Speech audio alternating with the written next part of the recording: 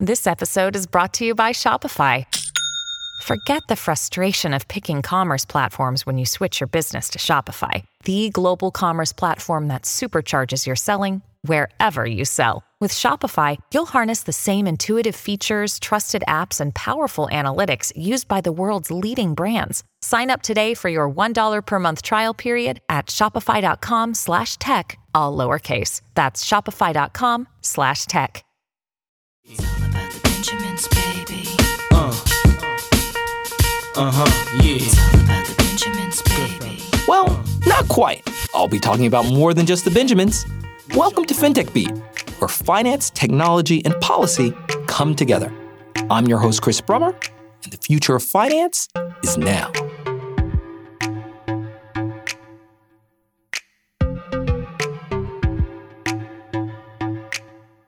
A founder, advocate, writer in many genres, it turns out, board member to just about every organization that she's involved in, and the first woman to be appointed Deputy Comptroller of the Currency. I'm thrilled to have Joanne Barefoot stop by today to talk about her career and her advice for everyone trying to make a difference in finance. Naturally, Joanne is the host of her own great podcast called Barefoot Innovation, and currently the CEO of the Alliance for Innovative Regulation, where she spends much of her time advocating for everyone in finance to, quote unquote, look up. That's where I'm going to start today, because at the beginning of 2022, Joanne wrote an essay encouraging everyone in finance to focus on the horizon of possibility. In the venture and startup ecosystem, the phrase faster than ever before is so common as to be a cliche.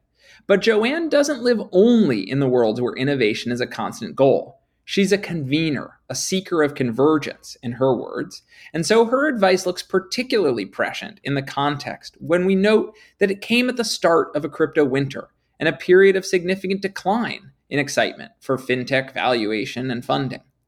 Today, we're going to touch on a bunch of topics, from the big tech trends that are impacting all of us, social trends that have spanned her career, and how regulatory change happens slowly, but also very fast.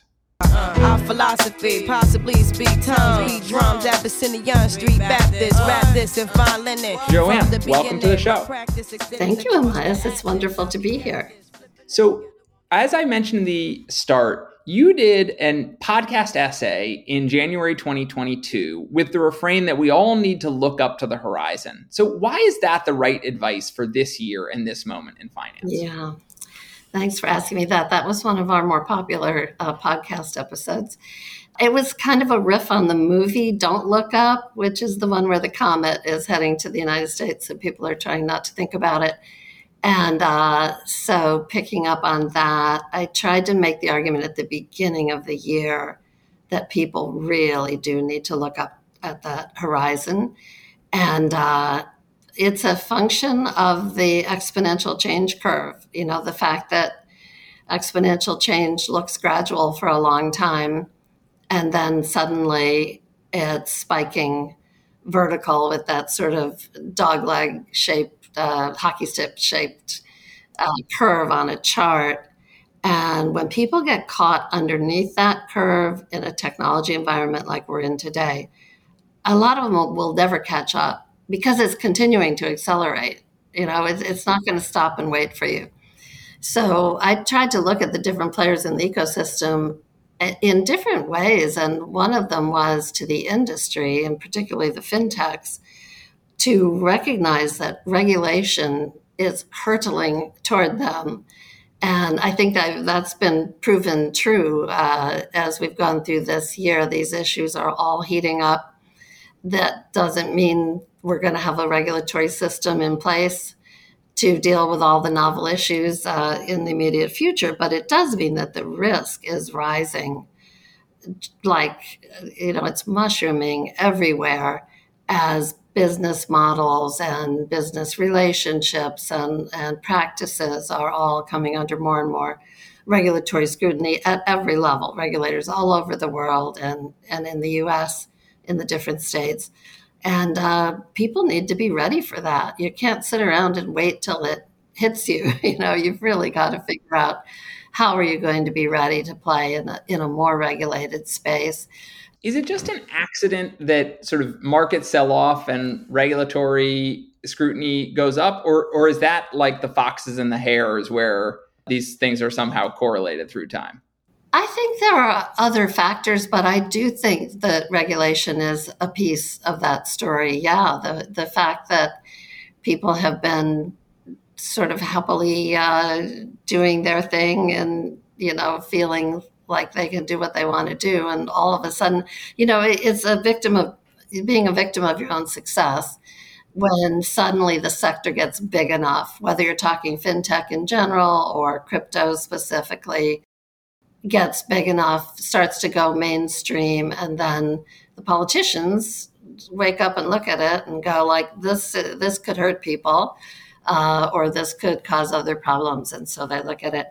The other message that I had on looking up is for the regulators and the policymakers themselves, because honestly, Amias, I don't think there's anywhere near enough focus on the urgency of improving the technology that we're using to oversee financial services of all kinds. And there's work on it. We work with regulators all over the world. They're all going in the right direction. There's rapid learning, rapid progress. But the delta between how fast they're moving and how fast I think they need to move is widening every day. And that is filling up with risk. And we're going to have problems where regulation, whether it's coming from legislators or from the regulators themselves, is going to fail. We're going to accidentally quash good innovation. We're going to accidentally fail to contain dangerous innovation. We're going to misregulate. We're going to confuse the market with mixed signals and different regulators doing different things. And, we really have to get on top of it. It feels like there's very different time frames that are in this look to the horizon zone. Because on the one hand, if you think about this current market environment, whether it's fintech or crypto, entrepreneurs, innovators, I think partly your message for them is like, hey guys, pay attention because you need to take policy seriously. But that's like a right now message. And then for the regulators, it seems like your message is a little bit like, under no circumstances will this not be transformative over, I don't know, 5 years, 2 years, 10 years, but a time measured in all of our professional lifetimes, it's going to transform. And so there's two very different timeframes in that messaging. Is that a fair way to frame it? Or do you think that even the message on, the regulators, like they don't even have 2 years. They don't have 5 years. They have to, right. Maybe it's about, you have to invest now to get there in 2 years. But how would you frame that up for the time frame that the regulators need to act on, in your view? I think they need to act now. It's going to take them, a decade or two to finish that transformation. That's not something you can do in 2 years. But if you wait 2 years, Amias, Nick Cook, formerly with the Financial Conduct Authority, and he is now on our team at AIR. And Nick, back when he was a regulator, said something I've never forgotten, which was that at the FCA, they realized that they had to move ahead, even though they weren't sure what to do. And he said, we realized that if we waited 2 years to figure out exactly what we thought we should do, we would be 10 years behind where we needed to be. This is so uncomfortable. I'm a former regulator. You're a former Treasury Department person. It's not easy to move forward when you don't know exactly what the path is, but we have to learn to do that. The other thing I'll say is, there could be catastrophic failure if we don't act on that longer time horizon, but we're going to see failures on a smaller scale cropping through.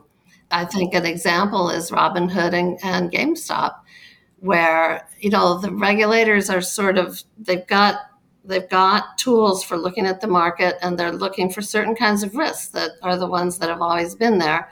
And all of a sudden, out of left field, you've got, a bunch of gamers doing something to a stock price and the liquidity crisis and so on. We're going to see more and more of that just coming from unexpected risks that the regulators can't find because they have blind spots, because they don't have good enough data and good enough technology. Their data is lagging. They get the bank regulators get quarterly call reports. That's not fast enough. And they get bits of information, not complete information. I think this idea of move ahead even though you don't know, it speaks to another place where you've done some really interesting work where you tried to look at the barriers to innovation and regulation, and they were as much cultural as legal or legally enforced culture, like how people think about the Administrative Procedure Act or things like that. So when you talk to regulators about innovation, how do you balance the message around culturally just have to accept more uncertainty versus a kind of, hey, you need to invest in better, web servers or hiring developers or whatever the technology du jour is? The technology is there to do most of what we need to do. It's not necessarily adapted for financial services regulation, but the technology exists, and of course it's changing all the time. And the challenges are with the people. And again, I'm not criticizing them. I'm a former regulator. I think they have the hardest job. They're not allowed to move fast and break things or any of that. They have to get things right. But nevertheless, they don't have the right skill sets. It's very hard for them to hire tech people in this kind of environment, people who have a background in digital technology. Their procurement rules. I was talking with a regulator today who was talking about the difficulty of procuring good technology because we have old rules that are important. They're seeking important controls on government procurement, as they should be. But I talked to one regulator one time who looked at a demonstration of something we were talking about and said, if we decided to get that today, we would have it in 7 years. Seriously, by which time it would have been obsolete. So they're just handcuffed by all of these impediments. And then on top of that, they're culturally risk averse. And, as we like to say, that's a feature, not a bug. They're supposed to be careful and cautious, but it makes them slow. And we're going to have to figure out how to help them go faster anyway. Yeah. I mean, one of the areas that's gotten a lot of attention, and you've been, I think, a big advocate and explainer of, is this idea of regulatory sandboxes. Mm-hmm. So tell us, just from your perspective, having watched this concept develop over years, and I think FCA, the UK Financial Conduct Authority, is sort of probably the preeminent example of running a sandbox in a developed country. Yeah. What do sandboxes do, and are they able to address some of the issues that you're talking about? It sounds like they're not the only issue, but how do you think about what sandboxes can do in this context? Yeah, sandboxes exist for reasons that are articulated as helping innovators get regulatory clarity and that type of thing, and they can do that. But I think their biggest benefit is it's rapid learning for the regulators themselves, and it's hands-on. There's a big difference between, sitting in office hours and having a demo of a product or something compared to working with those founders, if it's a fintech product, and understanding how the thing actually works and understanding it at an early stage. The term sandbox has not had a positive reception in the United States. I won't take the time to tell the examples of it, but there was one state regulator who famously said sandboxes are for children and financial consumers are not toys, Fair enough. So let's call them labs or greenhouses. Right. But if you think about it, regulators have to learn about tech innovation in the industry, and they have to innovate for themselves. You can't innovate unless you can try things, and you can't try things unless you can have some of them not work. So They need a safe space, and so does the industry, a safe space that's ring-fenced, so that if something bad happens, it doesn't escape into the wild and, harm the larger community. Let's catch that early through this close, rapid learning. I'm a big, big believer in the need for it. In the US, one of the big architectural differences, say, between the US and the UK is in the UK, you actually need a federal license to get into business. In the US, in most instances, you can get into business, unless banking is slightly different. But in most instances, you can get to market for some experiments in just one state. We see fintechs all the time that are licensed in only one state. And so in the US, the states can sort of function like a sandbox, right? We have some states with pretty, less strict banking rules. We have some with more strict banking rules. So there's one obvious point you already touched on, which is, well, the federal regulators don't get to learn if the states are doing the experiments. Do you think that we need federal sandboxes on the innovators side, or are the state and state sandboxes or state labs that have been set up sufficient to get people to market? We have a pretty vibrant fintech market. Yeah, I like to see both. Again, for educating the regulators, the point you just made, most people don't think about the fact that the federal regulators hardly touch the early stage high-tech innovators, puts them on their back foot. It's a disadvantage because they're not seeing this technology up close. Some of them are supervising a partner bank or something like that, or a third-party relationship. But let's face it, the innovation, the cutting-edge innovation, both that's going to be great for the consumer and the risky things too, are not in the banks. They're in the fintech world. And then what proves itself out there migrates into the banking sector. But our federal regulators dominate financial regulation in terms of policy thinking and shaping interaction with legislators and so on. And that's all the more reason, in my mind, why the federal regulators need to have opportunities to get closer to the tech. On the federal side, the SEC has a long history of something called no action letters, where you can come to the SEC and say, we're going to try to do this thing. It looks like it fits in the rules this way, but we're not sure. And in a certain way, that is a kind of a sandbox. More recently, the CFPB launched and has recently discontinued a program called Project Catalyst, which was using similar type of authority. Having been around the CFPB for its entire history, having served on the Consumer Advisory Board there, how do you interpret the end of Project Catalyst? How big a blow is this? Or will the possibility of innovation and kind of experimentation within consumer fintech sort of live on? How do you see that playing out? Most of the agency innovation initiatives and offices, and all the major agencies have them now, which was not the case a few years ago.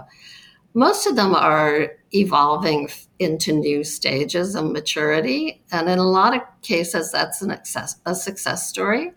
I was just hearing about one that's going to be announced pretty soon. That's pretty exciting. That's going to expand significantly on what this agency had been doing. And also, when the Biden administration came into office, the new agency heads have all been evaluating these programs and putting their own stamp on them and so on. It's also the case that this administration is more fintech skeptical than the prior one was. And there's been a lot more concern about downside risk, I think, which of course is substantial, and less focus on upside opportunity of whether fintech could actually make life better. And of course, we also in the US, the chair of the Senate Banking Committee, Sherrod Brown, is also skeptical of the benefits of fintech. So I think the innovation offices have been going through some iteration based on that. The CFPB still has an Office of Innovation. It's, among other things, it's working on the the new small business disclosure game plan, see how we can apply technology to making that efficient and effective and valuable to people. I will also just say very quickly, I think no action letters have their place, but it's not my favorite regulatory tool. Regulators always have to worry about whether it seems to be conferring some sort of stamp of approval that might be misused in marketing. And then they also, and as is the case in the ones in the CFPB, it's also true that if they've given a no action letter on something like an underwriting model, it's going to be different a year or two later, probably. Right. So at some point, the fit isn't there. So I'm very hopeful that the CFPB will continue to be working on innovation in lots of interesting ways. But that program is.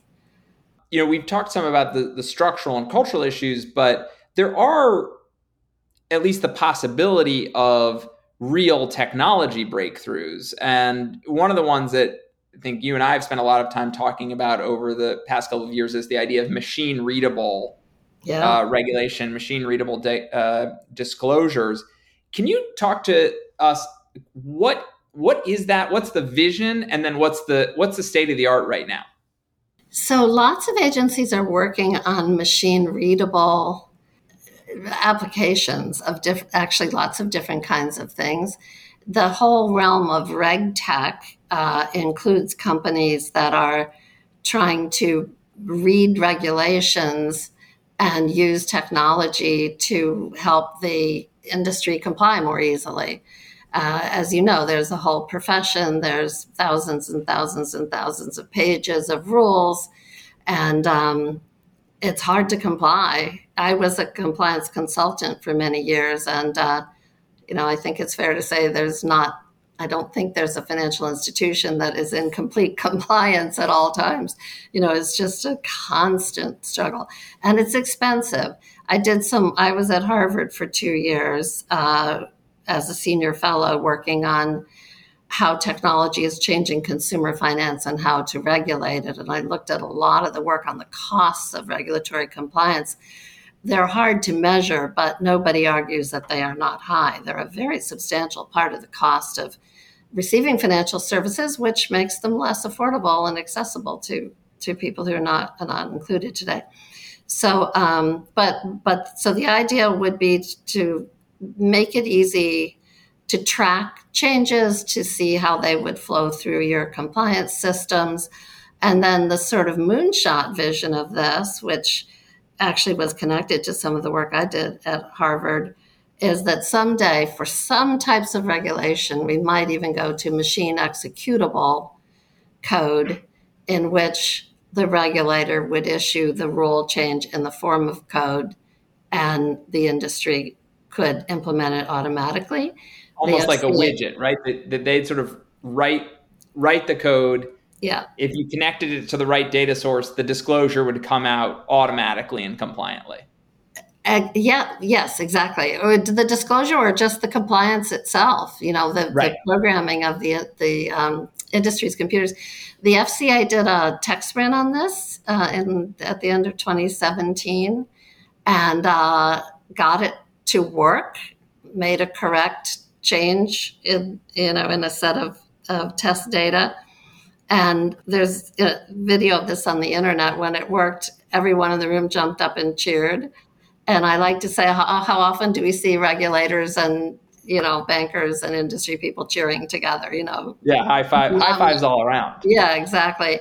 Is this a little bit like quantum computing, though, Joanne, that quantum computing, they've made it work for 2 bits and then they made it work for 10 bits and however many bits the geniuses at big tech have made it work for. But we're still, 10 years away from commercial application? Or do you think this is obviously less complicated technically than quantum computing? So is there the hope that this could start to happen fast? To the question that you asked earlier, it will be slow and fast at the same time, I think. And it'll happen piecemeal. I was a judge in the G20 tech sprint on first ever global RegTech tech sprint. And I was astonished at the quality of the competition entries. And they picked, a piece of the regulatory realm to work on creating digital regulatory reporting. Could we digitize the information in the industry so that the regulator could either pull it or it could be pushed to the regulator, but in a form that the regulator then could automatically read and analyze with AI. There's a lot of work all over the world going on in this, and I think in fits and starts we'll work our way toward using these kinds of tools where appropriate. And then my hope and dream is that at some point we hit that critical mass where it's proven itself, we have the expertise in the agencies, and we begin to convert the whole system from analog to digital. That's what it is at the heart of it. Yeah, it's interesting, Joanne. I love the phrase slow and fast at the same time, because as you know, one of the debates that we've had a lot of times is sort of like, is change happening faster than ever or not? So I like that. I like that framing. When you think about that question, what makes you confident that things are changing faster than they were 20 years ago or 40 years ago? The technology itself. I am absolutely sure of it, although things have changed, obviously. It's a mixed picture. But I mean, for one thing, we just have Moore's Law. Gordon Moore in 1965 said computing power is going to double every 24 months. And he was right. It has. Right. And that all by itself has put so much computing power in everybody's, phone and everything else. And on today, on top of that, we have artificial intelligence. A book that I really commend to your listeners is Unscaled by Hemant Tuneja, who talks about how artificial intelligence is accelerating everything. And why didn't artificial intelligence accelerate everything when it was invented? Because that was the original prediction. And the answer to that is there wasn't enough data to put it to use on. Now there is. Now, some people claim data is doubling every 12 hours, when it used to double every 1,000 years or whatever. Right. And these breakthroughs, this convergence of technology is causing these huge leaps. Another book I love actually is The Future is Faster Than You Think. And talking about an example is that we had people predicting flying cars, and they haven't happened yet. And now they are. Now we've got flying taxis in some parts of the world because you needed the artificial intelligence, you needed the lightweight materials, you needed the drone technologies, and you needed the GPS capabilities, none of which were there when people first started, flying. This is happening in financial services, the convergence of big data, Internet of Things, blockchains, voice technologies, natural language processing. All of these things are coming together at the same time and enabling things that were not possible before, faster and faster.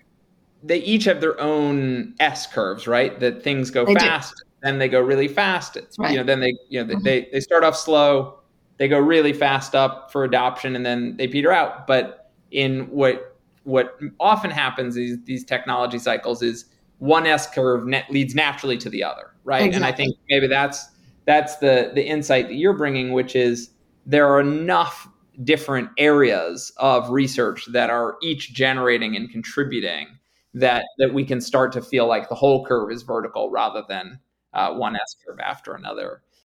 One of the things as we close up, I wanted to just sort of reflect on your career and the fact that you were the first woman to be deputy comptroller of the currency at the OCC. And it's still true that there's the only time a woman has been the comptroller is Julie Williams, and then only in transitional stints. That's in some ways kind of surprising and not surprising at once. So just as you lived that, did it feel like you were a pioneer, or did it feel like a natural sort of just the time had come and that's just what happened? Like, how did it feel, being a pioneer in that way? I love the question. It definitely was unavoidable to realize that you were a pioneer, because you can't imagine how many times I was the only woman in the room in those days. Mm-hmm. I mean, it was more often than not that there were no other women, at whatever level I was working at, and then maybe one or two. And so that's been a gratifying journey to see more and more awesome women, everywhere. But I will tell you, Amias, when I was young, and the laws that we have today ensuring fairness and equal opportunity in employment and credit and other fields, when they were fairly new, I took for granted that by now we'd be in a whole different place. You would have had women as controller of the currency, and you would have had people of color as controller of the currency, beyond anything that has happened so far. And I found it so sobering when the Me Too movement hit, not to find that there was bad behavior, because that's going to happen among human beings, but to find out how much institutional tolerance and even protection around that bad behavior had been part of the story in all kinds of, private sector companies, public companies, universities. And then a couple years later, to go through with the country the murder of George Floyd, and to look at the same patterns. We have a lot of structural bias in our systems, and we live with the legacy of it. And I just think that this is one of the reasons we created AIR, which is a nonprofit trying to help the financial system be more fair, more accessible, more resilient through technology.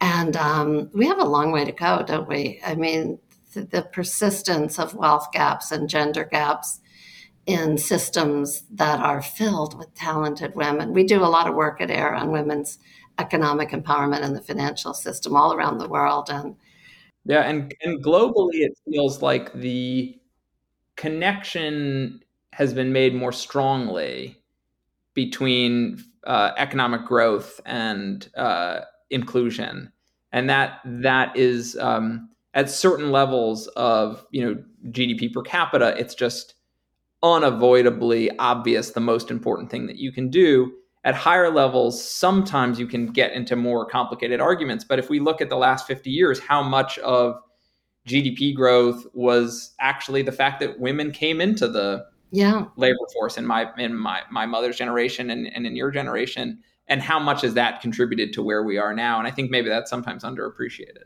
Yeah, I do too. When you think about, connecting these two topics, right? These cultural changes, which are big, have nothing to do with the particularities of being a lawyer at the OCC, and these, driving technological changes. Do you think that they will interact in a virtuous cycle, or are you worried that they could create a vicious cycle of entrenching certain power structures, entrenching certain unfairnesses? So that's probably my favorite question, because the answer to that is it depends how well we regulate it. That's why we're working in this area that we know to many people it's very arcane. And, you talk to tech people about financial regulation and, they're falling asleep. But it's so important and exciting, isn't it? Because the tech is neutral. It's amoral. It can be used for good or bad, and will be. And this is where regulation has to play a role. Certainly in financial markets, they have to be regulated. We've known that for centuries. But there are smarter, newer ways to do it. And we like to say that financial regulation is an invisible force in all of our lives. It is protecting us from being exploited. It is protecting vulnerable people from being discriminated against. It's making sure that you have a fair chance to start a business or go to college or buy a house or whatever it is. And it works well a lot of the time. And I've devoted my career to trying to make it work better. But, Amaz, I've devoted the most of my career to trying to solve problems through regulation. And regulation can only take us so far. There are problems we could solve with better technology, especially combined with regulation, that regulation alone will never solve. To make financial services more affordable, more accessible, more fair, more inclusive, better at combating financial crime, which we're failing at totally today, better at maintaining a stable, sound banking system. If we had had the tools that we should have had or could have had before the financial crisis, we might have avoided it. The regulators can't see what's happening in the system because it's changing too fast and their data isn't. They've got fragmentary data today, and we need to change that so they can really understand the patterns of risk and the upside opportunities, and just put the right amount of touch. It'll never be perfect, we know that, but put the right amount of touch and early alert into preventing harm. Well, Joanne, it's always a pleasure, and we really appreciate your willingness to join us today. So thank you for coming by. Always a pleasure to see you as well. Thank you for having me, and give my best to Chris, as always. All right. Thanks, Joanne. Bye-bye.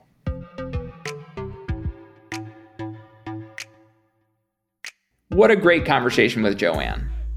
Notwithstanding her emphasis on the importance of technology, her reflections on her own path-breaking career underscore the point that the challenge of innovation is with the people. And I tend to be a bit more skeptical than she is that tech change is happening faster now than it did in the decades that humans invented cars, planes, or nuclear reactions. But I thought Joanne put it perfectly when she said that change will happen fast and slow at the same time. And for listeners to the show, whether policymakers, regulators, or innovators, she reminded us that the future is, quite obviously, still uncertain. And the outcomes we achieve will depend on just how well we apply technology to both sides of government and finance. Thanks for listening. If you enjoyed the show, please be sure to subscribe on Apple, Spotify, or wherever you get your podcasts. And we'd love to get your feedback. If you'd like to get in touch, just hit me up at Chris Brummer DR. That's at ChrisBrummerdr.